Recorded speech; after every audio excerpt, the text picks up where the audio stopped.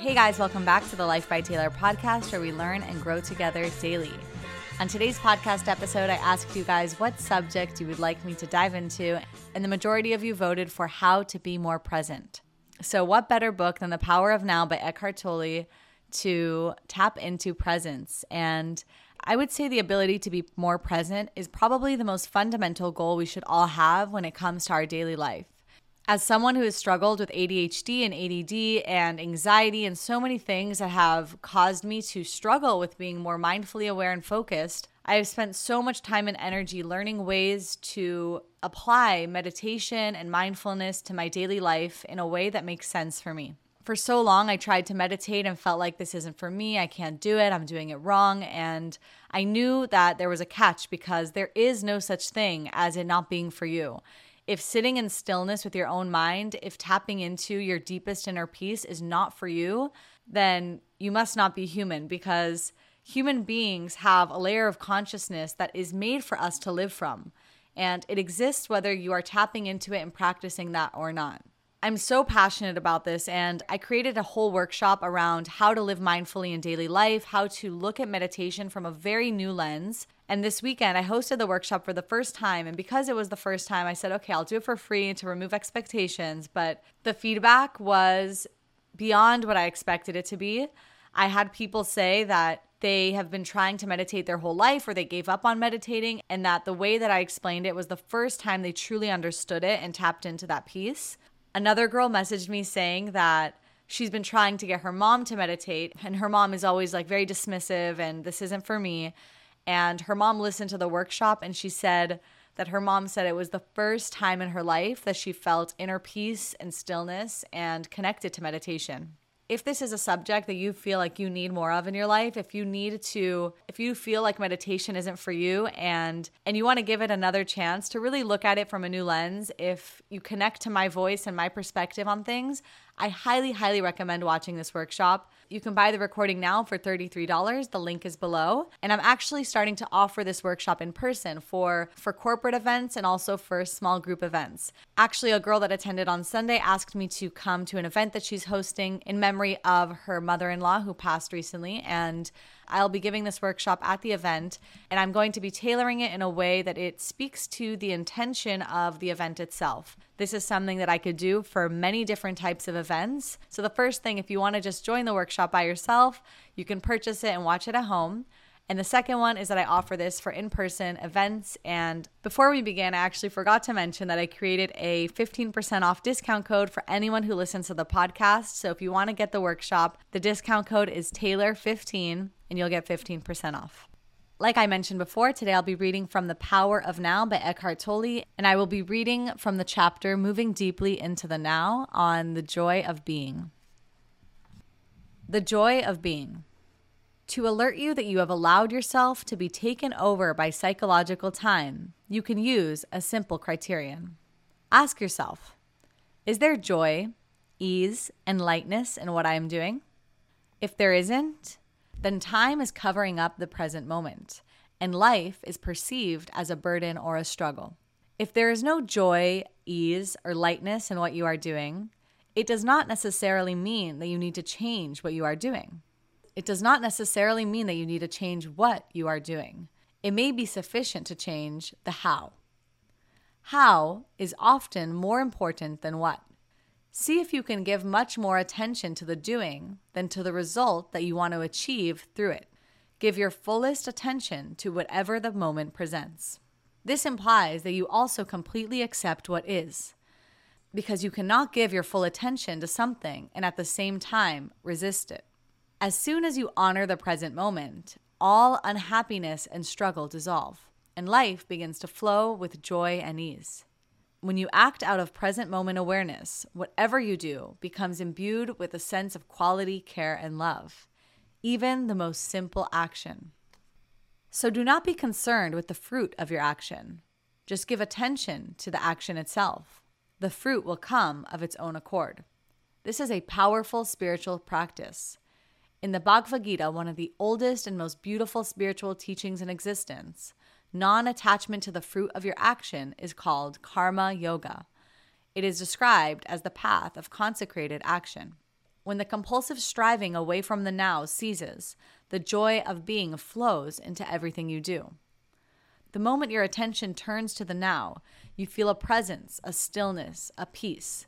You no longer depend on the future for fulfillment and satisfaction. You don't look to it for salvation. Therefore, you are not attached to the results. Neither failure nor success has the power to change your inner state of being. You have found the life underneath your life situation. In the absence of psychological time, your sense of self is derived from being, not from your personal past. Therefore, the psychological need to become anything other than who you are already is no longer there. In the world, on the level of your life situation, you may indeed become wealthy, knowledgeable, successful, free of this or that, but in the deeper dimension of being, you are complete and whole now. I'm reading this for the first time to you guys now. That's how I do it. I really like to tap into it and experience it for the first time with you.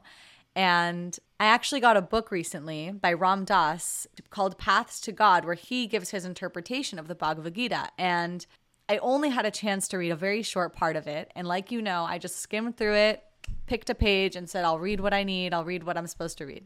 This book is a pretty long book. And the part that I read was on not focusing on the fruits of your labor as you are working or as you're working towards something, to be present, disconnecting from the outcome. And as I was reading this to you guys, before he mentioned the Bhagavad Gita, I was like, oh, this is exactly what I was reading in the Bhagavad Gita. And that's exactly what he referred to. So I thought that was pretty cool. And obviously, this is an important message for me to follow because I truly believe that life presents to you what you need most. And if it hits you, there's a reason for that. So many times as I'm working on this podcast or I'm just creating content, it's very hard to see what form it's going to take. It's very hard to see what is this all for? What is the outcome? You know, you kind of want to know that it's going to be quote unquote worth it. And I constantly have to remind myself to enjoy the process, to enjoy the benefits of doing it in the now, not think of what it's going to lead to. I hear, you know, the voice of my dad or maybe other people like, okay, what is this for? When's the money going to come? Like, what are we working towards? And I constantly have to remind myself, we are working towards nothing. We are whole in this moment. We are complete in this moment. And I'm doing it for the sake of doing it, for the joy it brings me in the now. Another coincidence here is that one of the things I teach in the workshop is the principle in mindfulness of non-striving.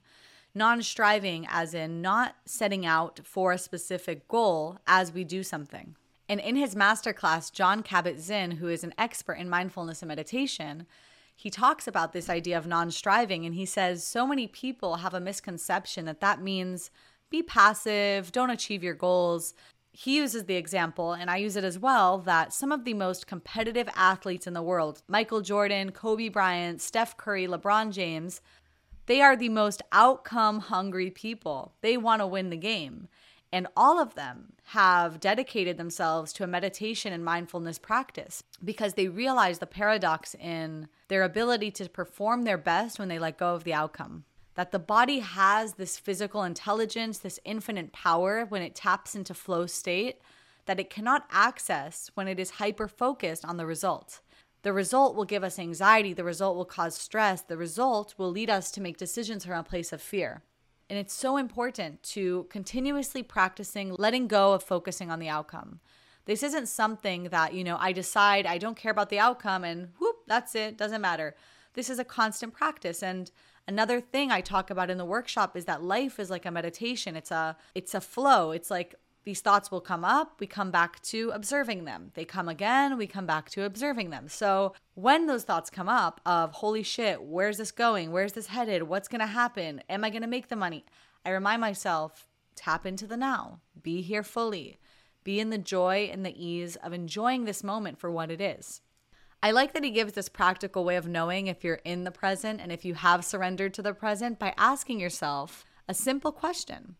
If there isn't joy and ease and lightness in what I'm doing currently, then I'm not present. That all struggle, all stress comes from resisting what is, resisting what was in the past, or focusing on a future moment, right? What he calls psychological time, that there even is a past and a future. Coming back to asking myself, Is there joy? Is there ease? Is there lightness in what I'm doing? It's such a good criteria for knowing if I'm present or not. We completely rob ourselves of our quality of life and life itself by living in times that are not in this present moment. And that's why I truly believe that mindfulness and informal meditation, which means living life from a meditative place. It's not meditation sitting on a mat, that's formal meditation, but mindfulness and informal meditation is the key to living. You cannot fully love, you cannot fully experience joy, you cannot feel inner peace if you are not here fully. If you are carrying your past, if you're focused on the future. In a partnership, for example, if you're holding on to what your partner did yesterday or who they were yesterday, it's very hard to experience true love. True love for yourself comes from letting go of who you used to be and accepting who you used to be at the same time. But being with yourself in this moment, the infinite potential you have in this moment, not based on what you used to do or how you used to do it or what you could have done or what people said you could do. It's about being present. Self-love is about radical acceptance and presence, meeting yourself now, who you are now, not who you used to be, and past versions of yourself. So self-love comes from presence. Love of others comes from presence. And love for life itself comes from presence. Being here fully, accepting what is, not judging, not resisting, surrendering. That is how we achieve ultimate inner peace. And there are many ways to get there. There's hundreds of ways to meditate. There's many different philosophies and practices that lead us to that. But like I said in my workshop when I started it, I have read so many personal development books, the ones that are practical, ones that are more scientific. I've read memoirs of personal journeys. I've read spiritual books. I've read spiritual texts, traditional spiritual texts from Judaism, from Hinduism, from Christianity. And where they all meet is in that truth. That life is about connecting to a deeper part of yourself, to being present in this moment, and to believing in something bigger than yourself.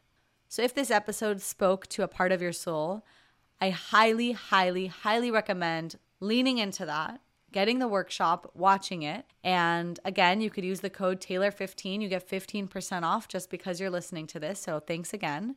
If you have any questions, if you watch the workshop and you have any follow-up questions on resources that you need or advice that you would like, personal questions you'd like me to answer, please do not hesitate to DM me on Instagram. I'd be happy to help you on this journey.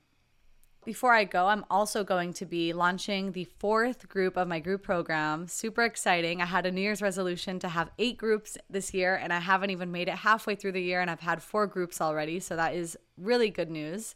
I'm going to be launching the 4th group, and in my group program, it's basically a 12-week program on how to be more mindful in life in general, how to be aware of where your emotional triggers are coming from, how to detach from the mind, how to be more present, how to understand the different parts of yourself, your ego, your highest self, all of that. I dive deeper into different principles of mindfulness like non-attachment, non-judgment. If this is something you feel called to try, reach out to me. We'll schedule a free 15-minute call. There's no expectations involved in that.